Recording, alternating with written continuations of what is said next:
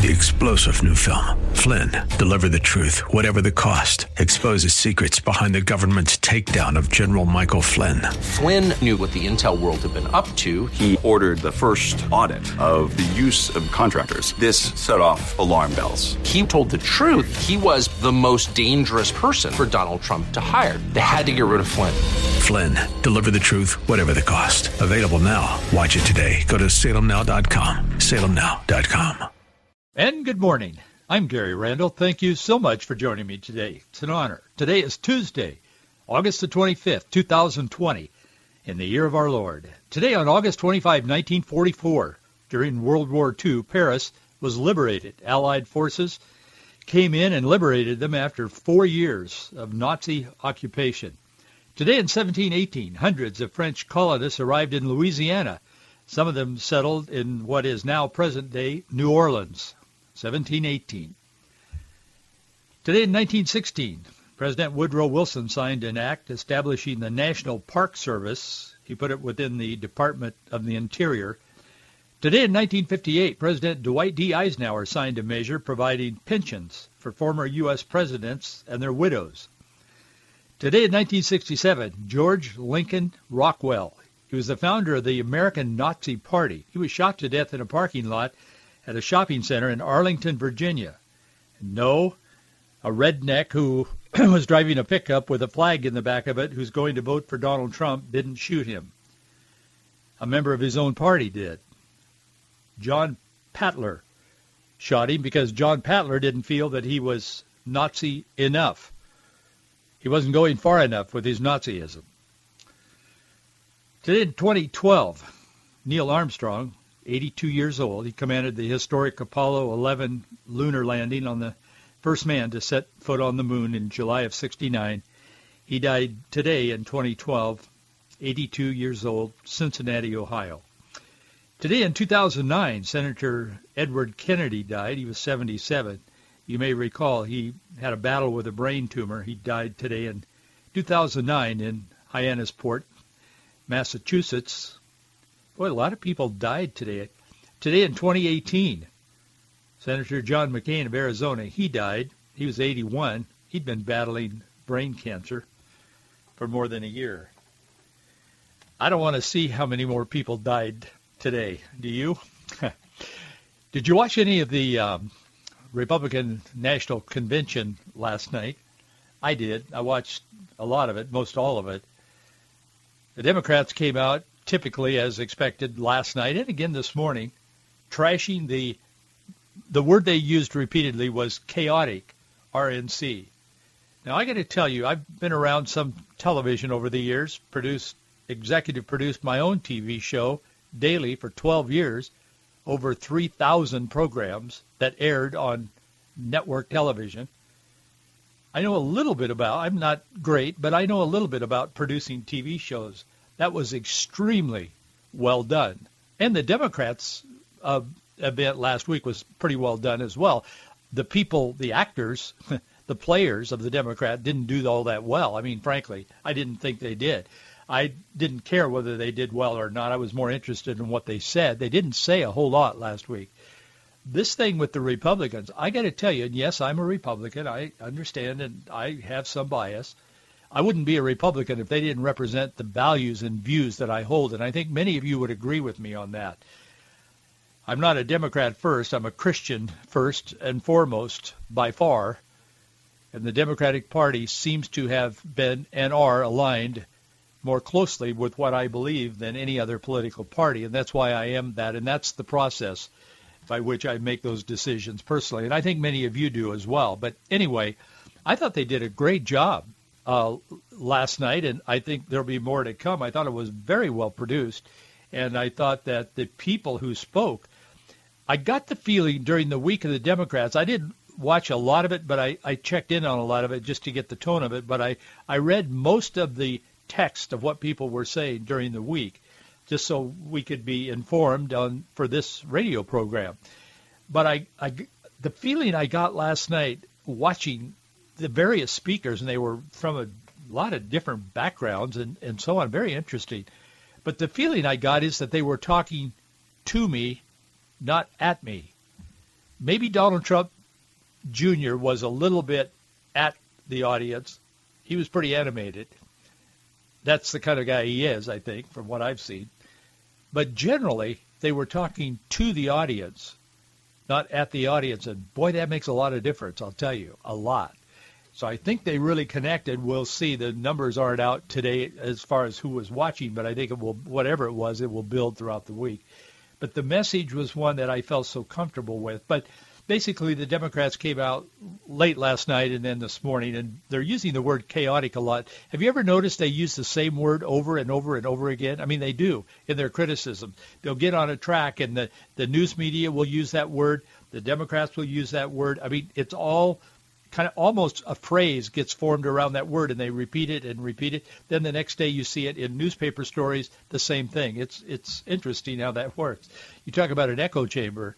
They are the world's greatest echo chamber.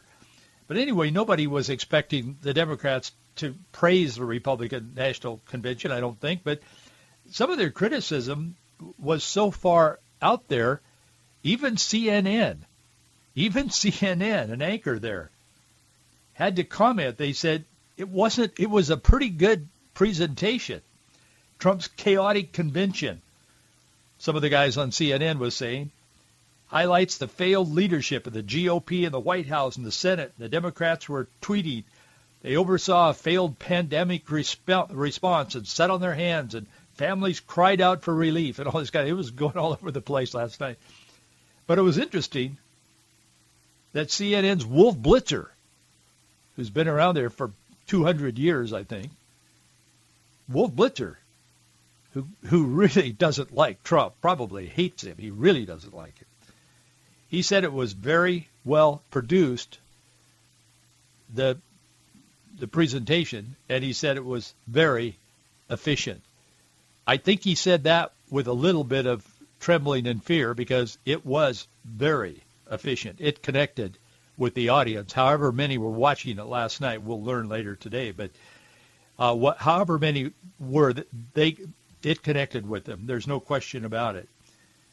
After all the ranting, the Republican National Convention's first night, some of them calling it on Twitter apocalyptic, nihilistic, dishonest, on and on and on.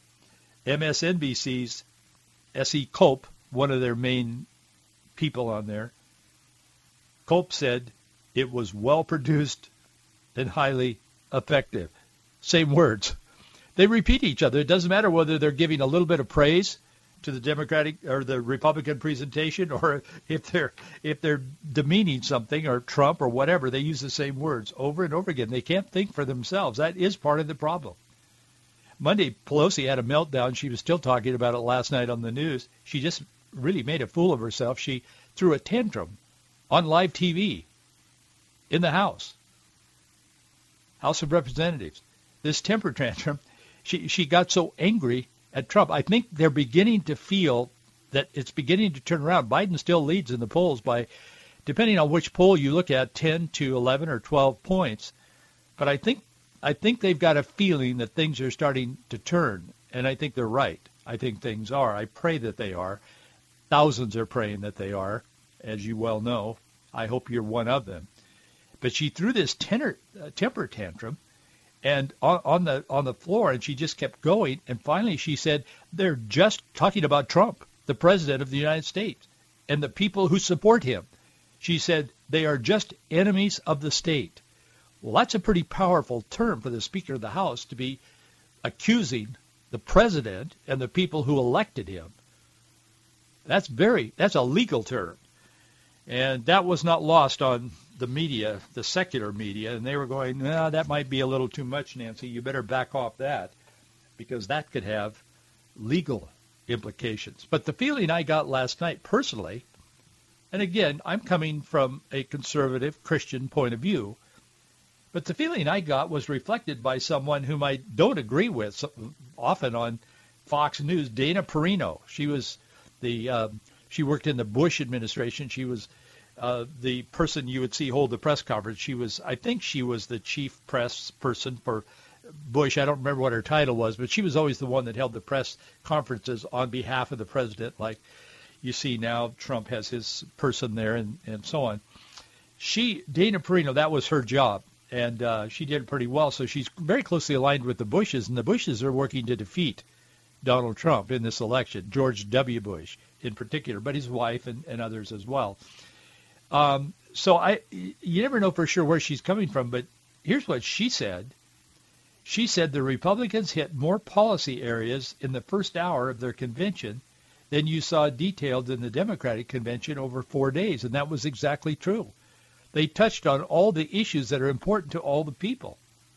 She said, and this is a quote, she said, well, I was going to say that earlier in the first hour of this convention because someone else had said it on this panel that they had on Fox. She said they hit so many policy areas that basically more policy areas in the first hour that you saw detailed in the Democratic convention over 4 days. There was a lot to show about the president's record. I think Senator Tim Scott, Republican from South Carolina, is a national treasure. I'm still quoting Perino. She said his story is incredible, but also he was able to show the contrast between the Republicans and the Democrats with a smile.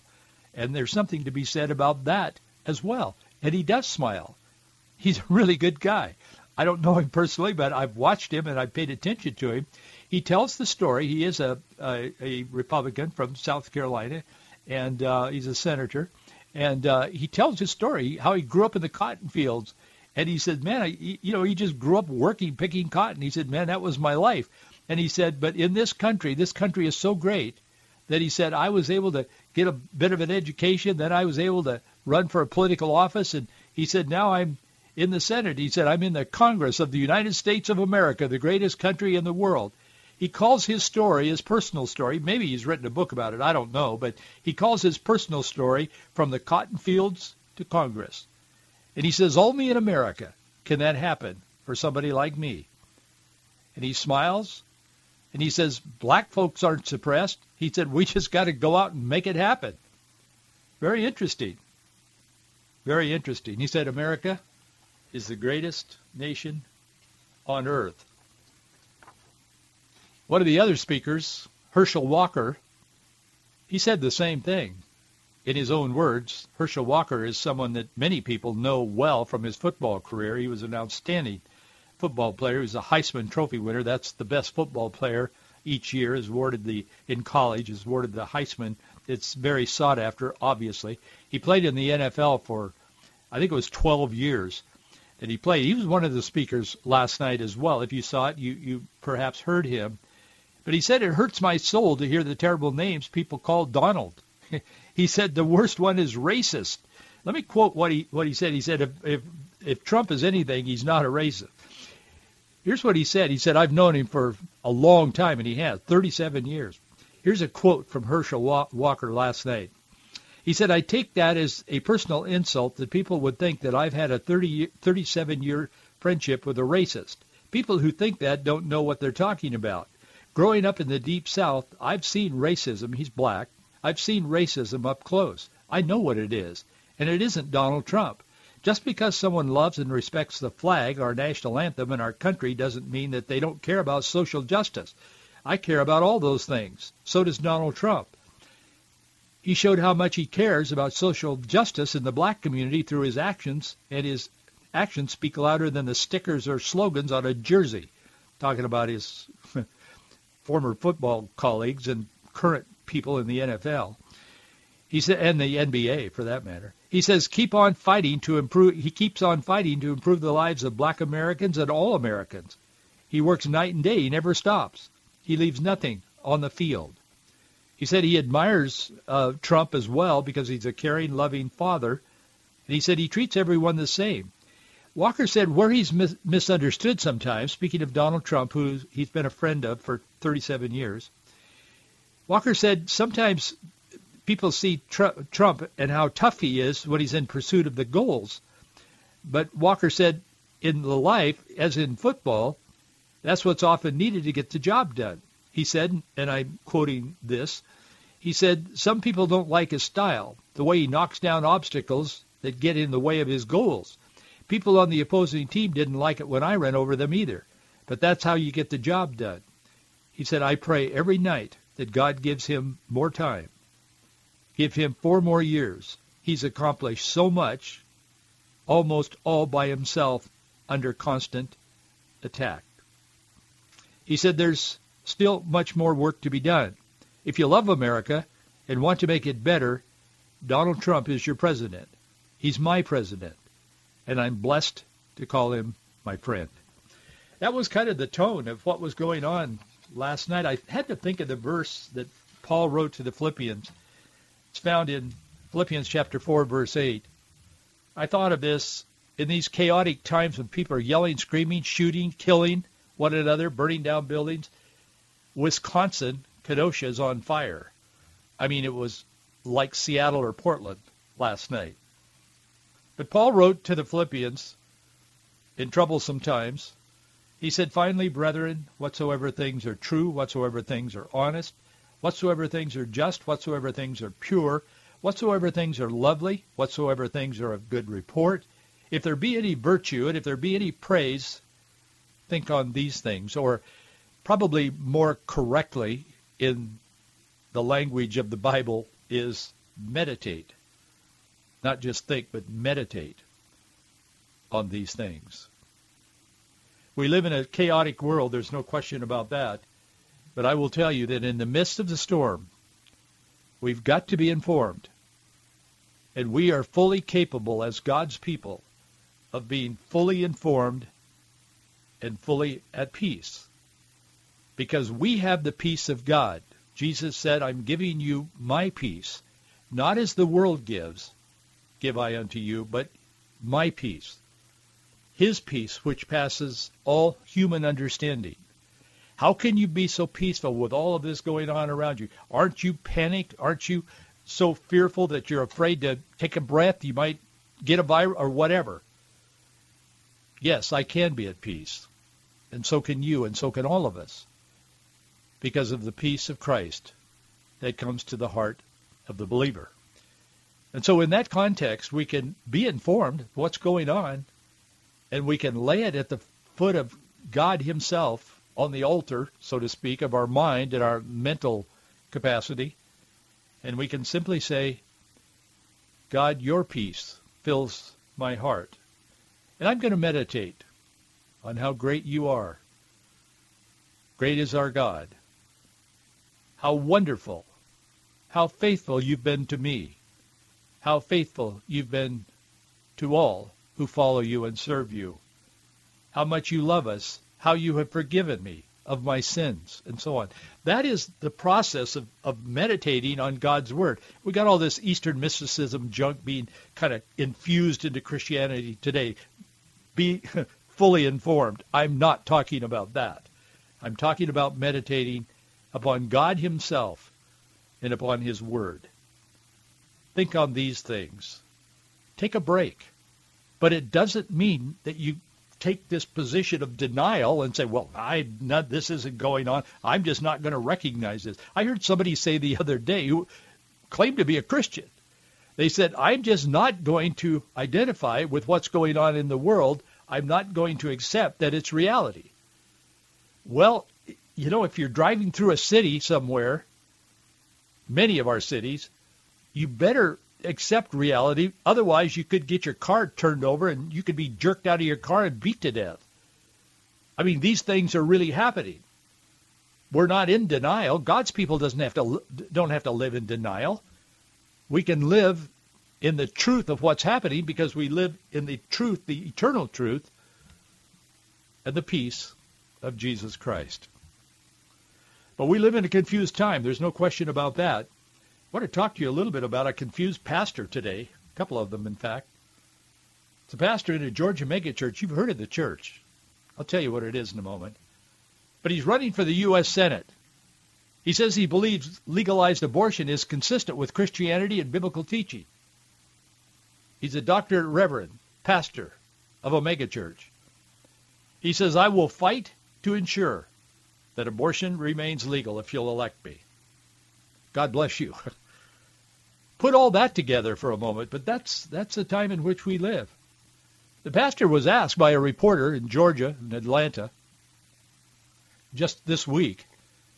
He said, this reporter said something to the effect, he said, aren't your pro-choice beliefs and those of the Democratic Party, he said, aren't they kind of at odds with your role as a pastor, a leader in the church, a man of God? Obviously, this guy wasn't quite connecting all the dots on this, and they're hard to connect. I mean, God is the giver of life, the creator of life, and now they're saying that God and his word endorse abortion.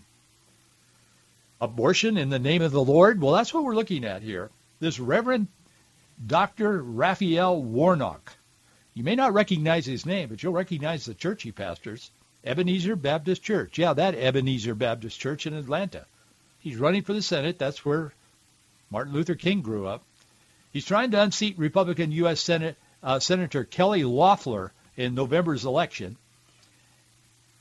Like I said, you may not recognize his name, but you certainly recognize the church.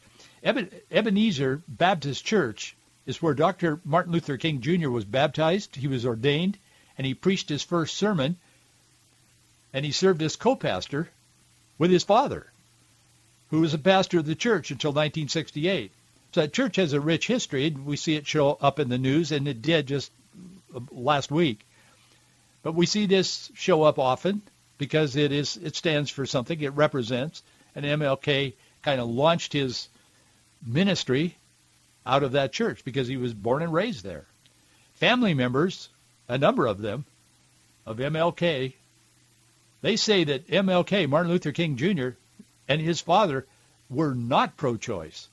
Often these people say they were. Some of these guys, like the present pastor there, this Warnock. But the family says, no, they weren't. Neither was their granddad. They did not believe in abortion.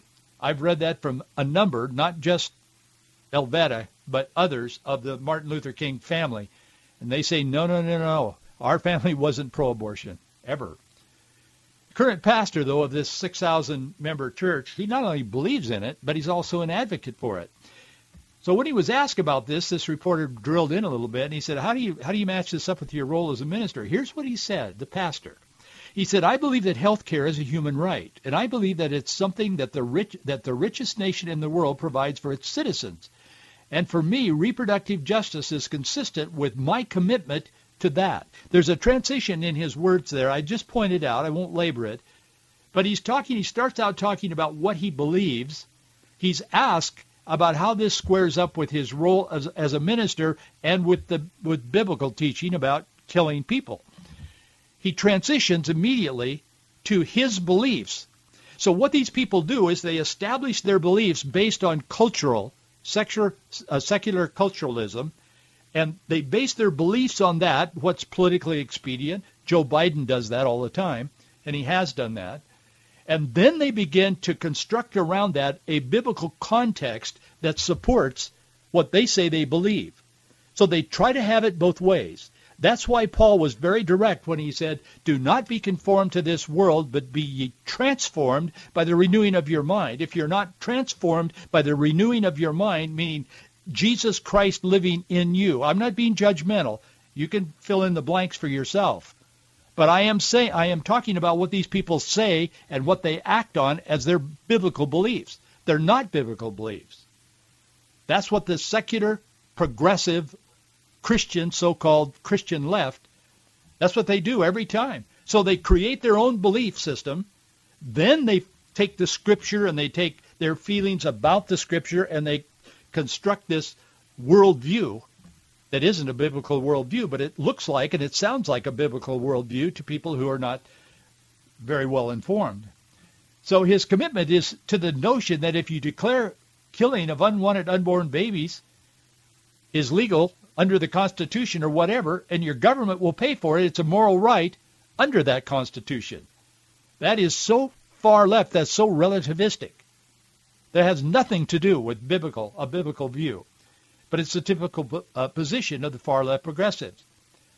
But should this be a position that's held by Christians? Reverend Warnock says, and I'm quoting him, I believe unequivocally in a woman's right to choose. And that decision is something that we don't want government engaged in.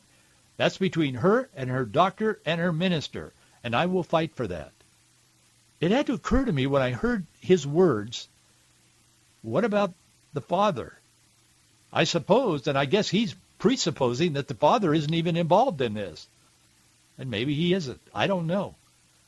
But abortion comes down to not God choosing and giving life, but it comes down to the mother, her doctor, and her minister.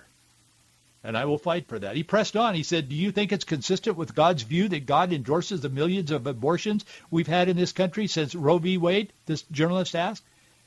He said, it's consistent. The pastor said, it's consistent with my view as a Christian minister, and I'll fight for that, and turned and walked away. It's amazing.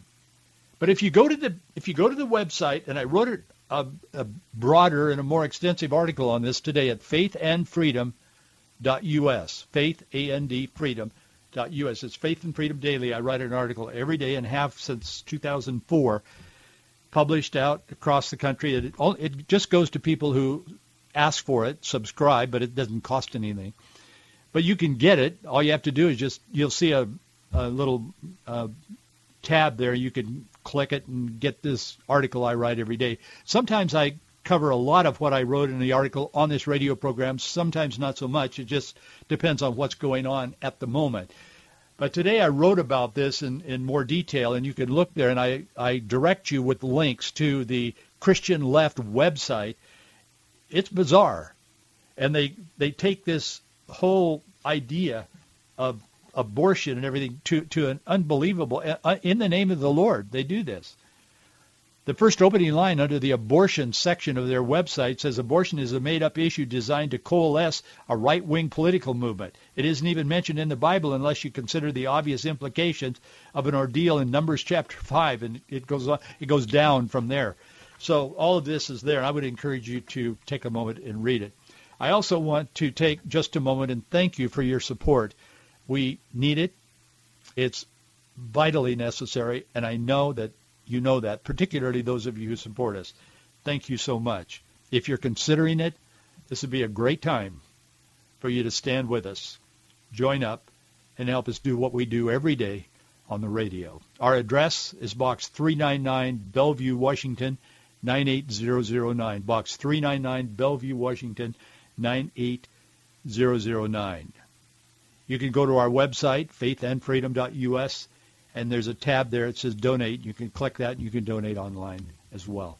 But we do need your help, and thank you in advance for standing with us. And thank you for your prayers and encouragement. They mean a lot to us. Not everybody agrees with what we're saying on the radio. I'm sure you would know that. And so we stand some resistance, but thank you for standing with us. It means a great deal to us personally. Well, we'll continue this conversation right here tomorrow.